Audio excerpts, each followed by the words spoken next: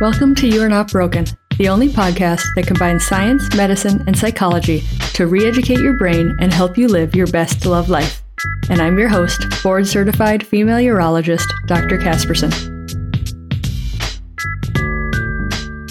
You guys, I'm so excited today to talk to an OB-GYN. Dr. Charles graduated from Drexel University School of Medicine in the early 2000s, and then she went on to train at Beth Israel Medical Center in New York City.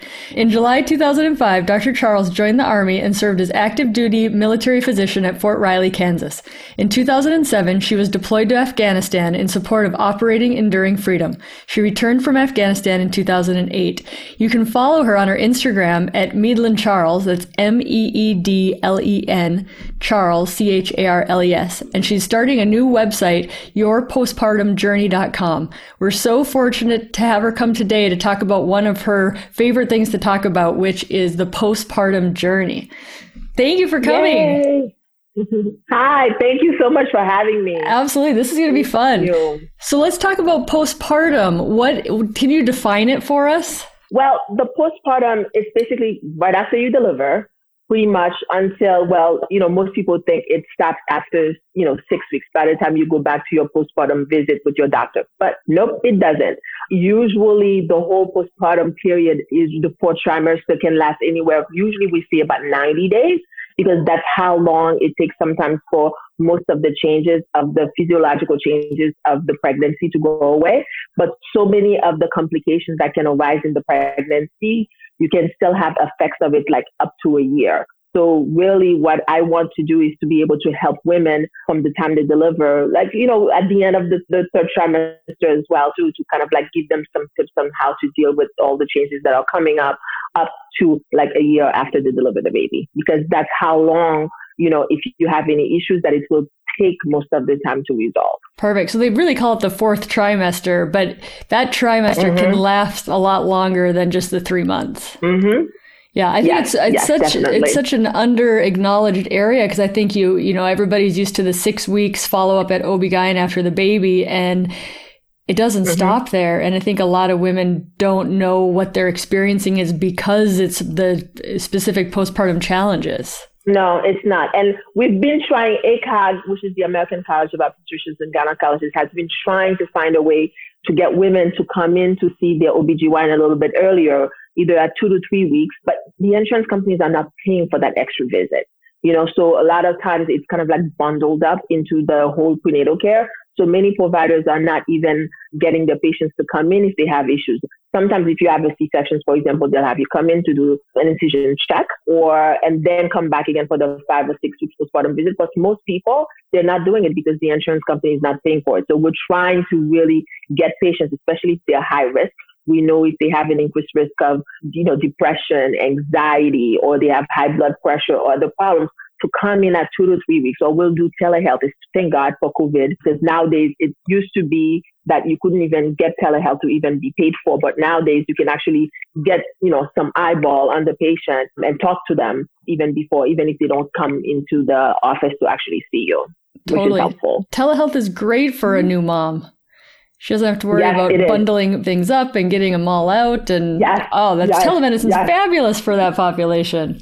Yes, it is. Yes, it is. I remember when I had my kids, I was ready to go running out the door, and then somebody pooped or the milk, whatever. And the next thing you know, you're late for your appointment. With telehealth, you don't have to worry about it, and you can just kind of stay in your house and then still be able to see your doctor, which is a fantastic thing right now with COVID. Yeah. I love it. So what are some common challenges in the postpartum period? Well, there's so many things, really. What happens is that patients, one of the new, really, when you think about it, they've been waiting to basically have this baby that come into their household. And then all of a sudden they were a couple, especially for first-time parents. And then they go home and they have no idea exactly what to do. They don't know how to breastfeed. They don't know how to deal with the tiredness. They don't know all how to hand express, for example, if they're having any problems with that. All of a sudden they're peeing on themselves because they're having, stress incontinence, and they're having like breast infections, they have low libido, they don't want to talk to their partners, they're having postpartum depression, and none of that information is actually talked about during the prenatal care most of the time. So many of these women feel they are less equipped to really deal with all the changes that are there. So, I love to educate my patients, because I think if you're able to educate them, I think you can kind of give them the powers, the tools to empower them to kind of like help themselves. So that's one of the things that I've been trying to do lately, is to kind of like focus on that population and be able to give them the tools so that they can actually make informed decisions to be able to help themselves as well. Yeah. Awesome.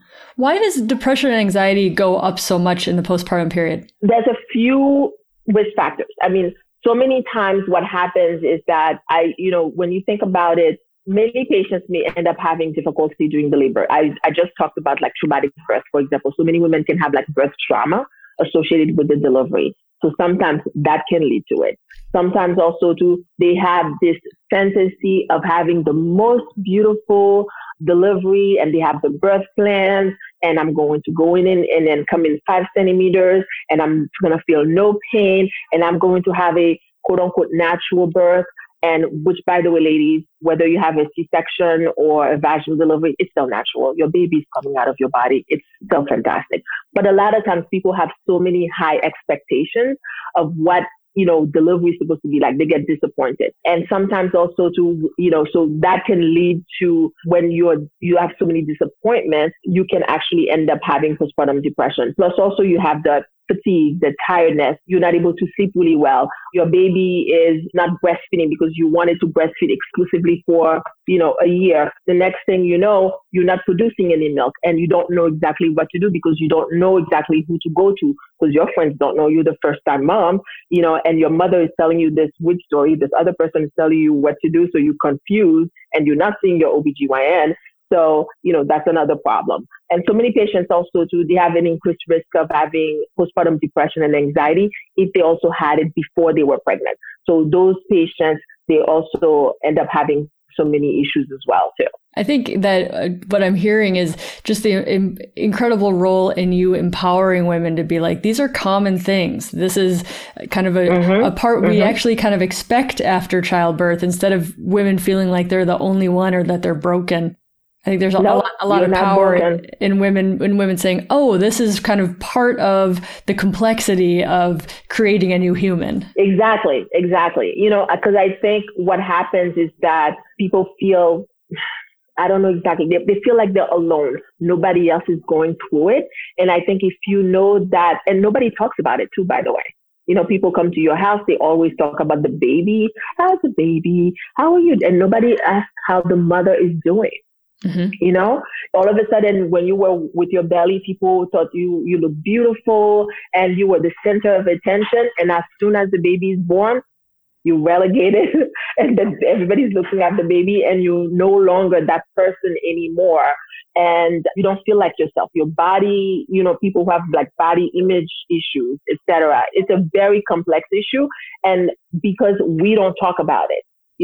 This month is National Suicide Prevention Month, and people don't even know that there's like 25 to 34% risk of actually having postpartum suicide in the postpartum patient. And it normally tends to occur, the highest risk is between the 6th and the 12th month, of being postpartum, not necessarily like in the first 3 months to the first 6 weeks, because again, your issues can last up to about a year or so. And that's a big issue because, again, in some communities, in some cultures, it's not easy to talk about because you don't have anybody to go to because nobody else is really talking about, and they're not telling you, hey, it's been 3 months and I'm still, peeing on myself every time I cough or sneeze. Is that a problem? Or I try to have sex with my husband and it hurts. I don't want to. Or he wants to, but please, I'm too tired. I don't have like any desire at all. Nobody talks about, so they think it's only a problem that they're having, and therefore nobody's talking about it, and they do not go to anybody else for help. Yes. Totally. Absolutely. I see a lot of just kind of a weak pelvic floor that has just been stressed for so long, let alone a vaginal delivery. And they just feel like heavy, or almost like when I go up the stairs, things just feel kind of like they're going to fall out. Just a very unsettling feeling for a lot of women. And they don't know that can happen. Yes, it's very true. And it's from the pregnancy hormones, yes, that can cause that. It's helping you to carry the baby, but unfortunately it has some bad side effects as well too. Yeah, absolutely. Let's talk about pain with sex postpartum. What are some kind of tangles and knots with that conversation? Well, there's a couple of reasons why you could have pain with sex. One of the main reasons is vaginal dryness. Okay. So what happens during the pregnancy, your levels of estrogen and progesterone are very, very high. And as soon as you deliver, they literally plummet. So I have patients who come to me and they tell me they're having hot flashes and night sweats, as if they're actually in perimenopause or postmenopausal age, because of the gradient of the hormone. They were so high and now they're so low, and then their body has to get adjusted to it. So a lot of times what the estrogen normally does in general, it helps you with vaginal lubrication. And so if you are having low estrogen, you have vaginal dryness, it's going to cause painful intercourse. So a lot of times patient will tell you they've tried, but it hurts so much because they feel like there's pins and needles and like burning irritation, and they don't want to anymore. And that's for people whether they've had vaginal deliveries or cesarean section, because the same thing will happen hormonally where you have a decrease in estrogen levels. So that's one thing. So obviously the way you would want to, treat that obviously would basically be some lubrication, which we can talk about. And I'm sure you've talked about that, as well as depending on exactly how bad it is, you can actually even give some patients, some vaginal estrogen, depending on how bad their symptoms are, in order to help during the postpartum period. And that level can actually, when you're breastfeeding, it's actually a little bit worse sometimes, because the breastfeeding patients, their level of estrogen will continue on declining secondary to the hormones of breastfeeding. The prolactin will continue on making the estrogen much lower during the whole time that you are breastfeeding. So those patients, it's even a lot worse for them. So that's one reason. The other reason as well too is that if you had a vaginal laceration or tear and it was repaired, sometimes the tissue, it's never going back to the same tensile strength that it was before. It can be very tight, and everybody heals a little bit differently. So there's like obviously different types of lacerations that you can have. So depending on the type of laceration and the way that you heal, you have to really examine the patients to really feel exactly where they feel pain, and then be able to kind of like help them so that when they end up having intercourse, if they don't have any type of vaginal dryness, it might be just kind of like areas in the pelvis, in the vagina, that's basically being triggered depending on the type of position that they're having intercourse with, that is causing pain as well. So that could be another reasons for why they're having discomfort. Yeah. So those are the two main reasons for painful intercourse. When you have a woman who's breastfeeding who has vaginal dryness because of that, what kind of timeline do you tell her as far as after you're done breastfeeding? How long does it take for the hormones to kind of rebalance back to a good estrogen status? Usually, I would say it depends on everybody, but usually I would say a good 4 to 6 weeks. I would say it shouldn't really take that long, but in order to really be able to kind of like see the effects of it in the vagina, I would tell them to at least wait that long, but they don't have to wait that long obviously to have sex. But you want to be able to, if they've been using some kind of like either estrogen cream or vaginal lubrication, they've been kind of like using also some moisturizers, because sometimes I tell patients to use moisturizer in between intercourse as well too. They really shouldn't be able to, have to wait that long in order to kind of like get their estrogen levels back to normal. Perfect. As far as non-hormonal vaginal moisturizers, do you have a couple of your favorites that you repeatedly suggest to people? Yes, I do. And one of them is my favorite because I listen to you, Uberlube, which I need to order. But actually, it's funny because I don't like the water-based lubricants as well, too, because they're so tacky and anyway. And I find that, again, they don't last.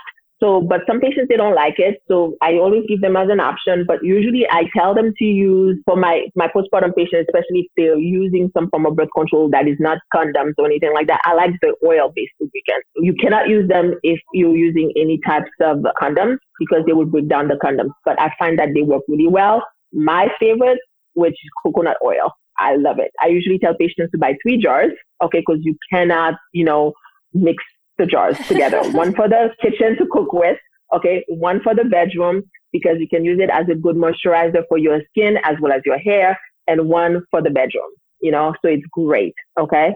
And then obviously you can use kind of like any type of like silicone lubes as well too, and obviously those feel very silky and smooth on you, and they tend to last a little bit longer, so you don't have to actually start, reapply or anything like that. So those are very good. Yeah.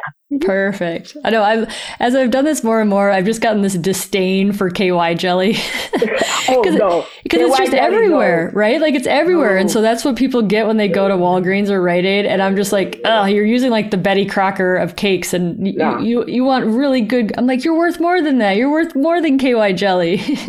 No, I do not tell my patients to use KY jelly. So my patients like Astroglide for some reason, but like KY jelly for some reason, I don't like it. Because people will come to my office and they actually complain about it, Yeah, so then I'm totally. like, why?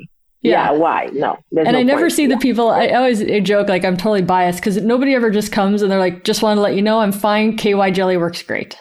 Like I always see the people where they're like, I still have trouble even though I'm using KY. And I'm like, you deserve more than that. We're going to get you some high quality stuff. Yes. And I'm definitely going to go and do Uberlube. Yeah, Uberlube's so lovely. I have so many happy people on that. Oh, it's so good. Yeah.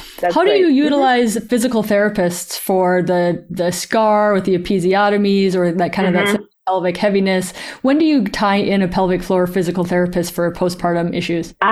When I examine my patients. So after when they come in for their postpartum visits, you examine them to see exactly if they've healed. Like you don't see they're completely healed. And they've tried intercourse, which again, I always tell patients they have to wait until they're ready.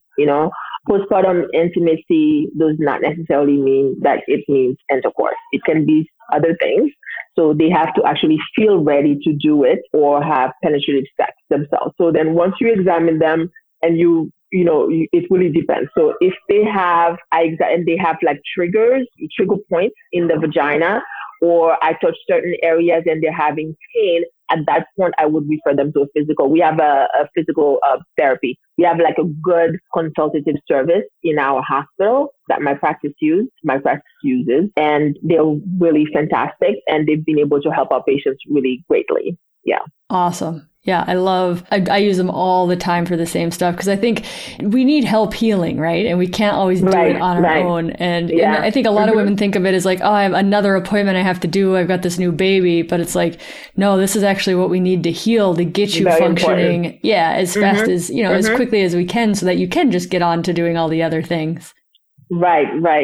Yeah. And also I use pelvic floor therapists for my patients as well who have not only painful intercourse, but also the ones who have stress incontinence, when they're leaking postpartum as well too. So if those types of patients, they've done Kegel exercises, which is again hard to do after a certain point, or they don't know exactly how to do it. I, try to teach them in the office on how to do it. Then I want to send them to the pelvic floor therapist. They do a pretty good job of examining the patients and, within a couple of visits are able to really teach the patients on exactly how to perform them. And my patients have had really good success rate on making sure that they get their pelvic floor back to pre-pregnancy levels, which is, great, and they've noticed because again, people don't talk about it, and you have to ask those questions. And I think that's the issue mostly.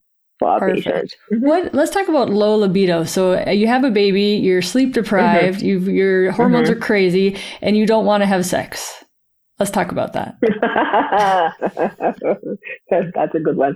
It's so funny and it is so common. And there's so many reasons why. I mean, obviously, again, the hormonal changes. Okay. The first thing that happens, the estrogen and the progesterone, they plummet. You have a decrease in estrogen and you have vaginal dryness. So if for some reason, some patients, if they have pain, they may not necessarily want to have sex the next time around. Okay. So that needs to be taken care of first in order to basically end up having desire to have sex. Because if you're not going to enjoy it, why do it? Because it's like one more chore on your list that you have to do on top of everything else, so that's one thing that can occur. Also, too, patients they're very tired. They're the mommy now. They're going back to work. They have to deal with being a new mom, going back to work, leaving the baby at home. They're still breastfeeding. And no matter how much we think that we can do everything, that they don't necessarily do as much as we do. Because I remember when I was breastfeeding and I went back to work, I was able to take 3 months off, but I had like 3 bags. I had my computer bag, I had my breast pump, and I had my purse. So imagine going to work and you have 3 purses. So these are all the little, hats that you're basically wearing, and you're going to work and you have to function at work. You're thinking about your baby, you're watching your baby on the monitor with whomever, and you come home after a hard day's work and you're tired. You still have to cook sometimes yourself. You still end up having to do all of these chores. Your husband may want to have sex. And then if he didn't help out doing anything else, it's one more thing that you have to do. And yeah, it may be on the back burner, so a lot of times that's also an issue as well too with some patients. And I have also what we do, some patients are depressed. If you are depressed and you're anxious and you have issues, sex is not really foremost in your thought.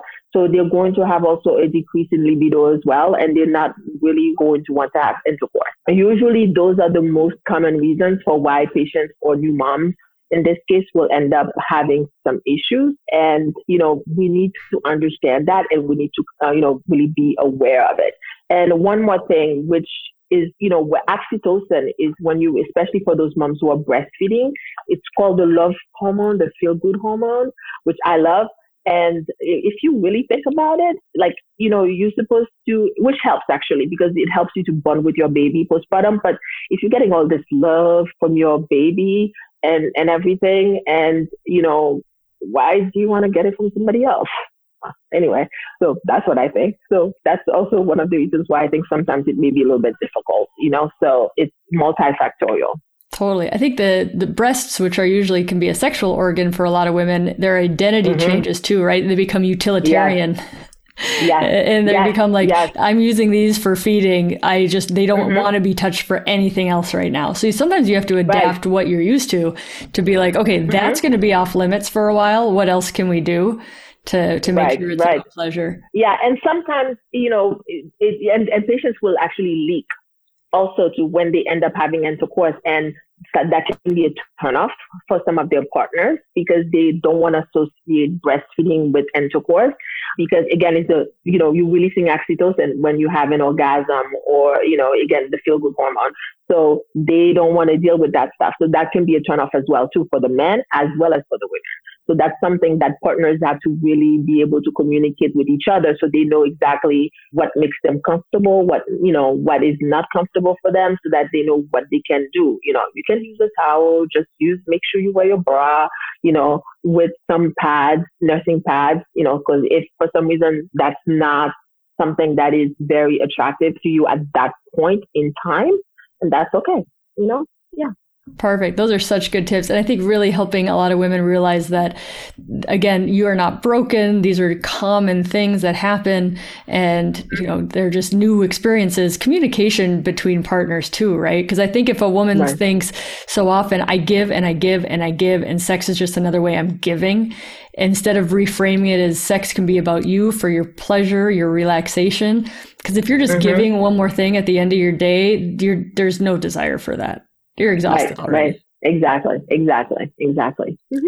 Totally. So tell me what you're going to do with when you get your website up, that your postpartumjourney.com. What kind of resources are going to be on there for women? I think what I'm going to do, I'm deciding whether to do a blog. I hate writing. I like to talk a little bit more, although sometimes I'm not so comfortable in front of the camera, but I love teaching. So I want to teach. So education is my main thing, because when I'm in the office, I bring out I don't draw that well, but I try. So I find good illustrations to show my patient what's going on, So that's what I love. When they walk out of my office and they understand what's going on with their bodies and they understand why they're taking a medication, what's going on with them, I feel great. And that's what I want to do. And I feel that, again, in the fourth trimester, we don't have that support. So I will be able to offer people a place for them to come in and get information, which I've started on my Instagram handle, and for them to be able to come to and be able to get some help. I'm debating whether to do a Facebook group or not. I'm not really sure. And then maybe some courses later on. But for now, just education that I want to do right now. Perfect. Well, thank you so much for coming on my podcast, because this is definitely going to be a tool. And I think, I see you being a resource for other OBs too, of refer to you, because it's going to be your one-stop shop for kind of all of the information about postpartum. Any final thoughts you want to leave for our women? I want to tell the women that are listening again, just like you said, you are not broken. You are not alone. We have to be able to talk to each other, talk to your providers if you have an issue, because trust me, there's tons of other people who have it, and nothing is off limits, especially when you're talking to your OBGYN, because we hear everything. Okay, trust me, because I'm sure you've heard everything as well too. So they're like, well, might be a little bit embarrassing. And I said, oh, trust me, I've heard everything. I've seen everything. So talk to your provider if you have any questions, any issues, because we can help you if we don't know anything about it. And know that if you're having any problems in the, after you deliver the baby, your body is not going to be instantly go back to what it was before you had a baby. It's impossible. And, I want to see some of the changes that, I want to see my little stretch marks. I want to see that my hips are a little bit wider. And, you don't have to worry about, the snapback phenomenon right now where you lose the weight so quickly or anything like that. Be comfortable in your own bodies, so those things will take time. So give yourself time, forgive yourself, knowing that you have so much time to recover. It doesn't have to be done in a month or 6 weeks or anything like that. It can take a little bit of time. Beautiful. Wonderful empowerment. Thanks so much for coming on today. Thank you so much for having me.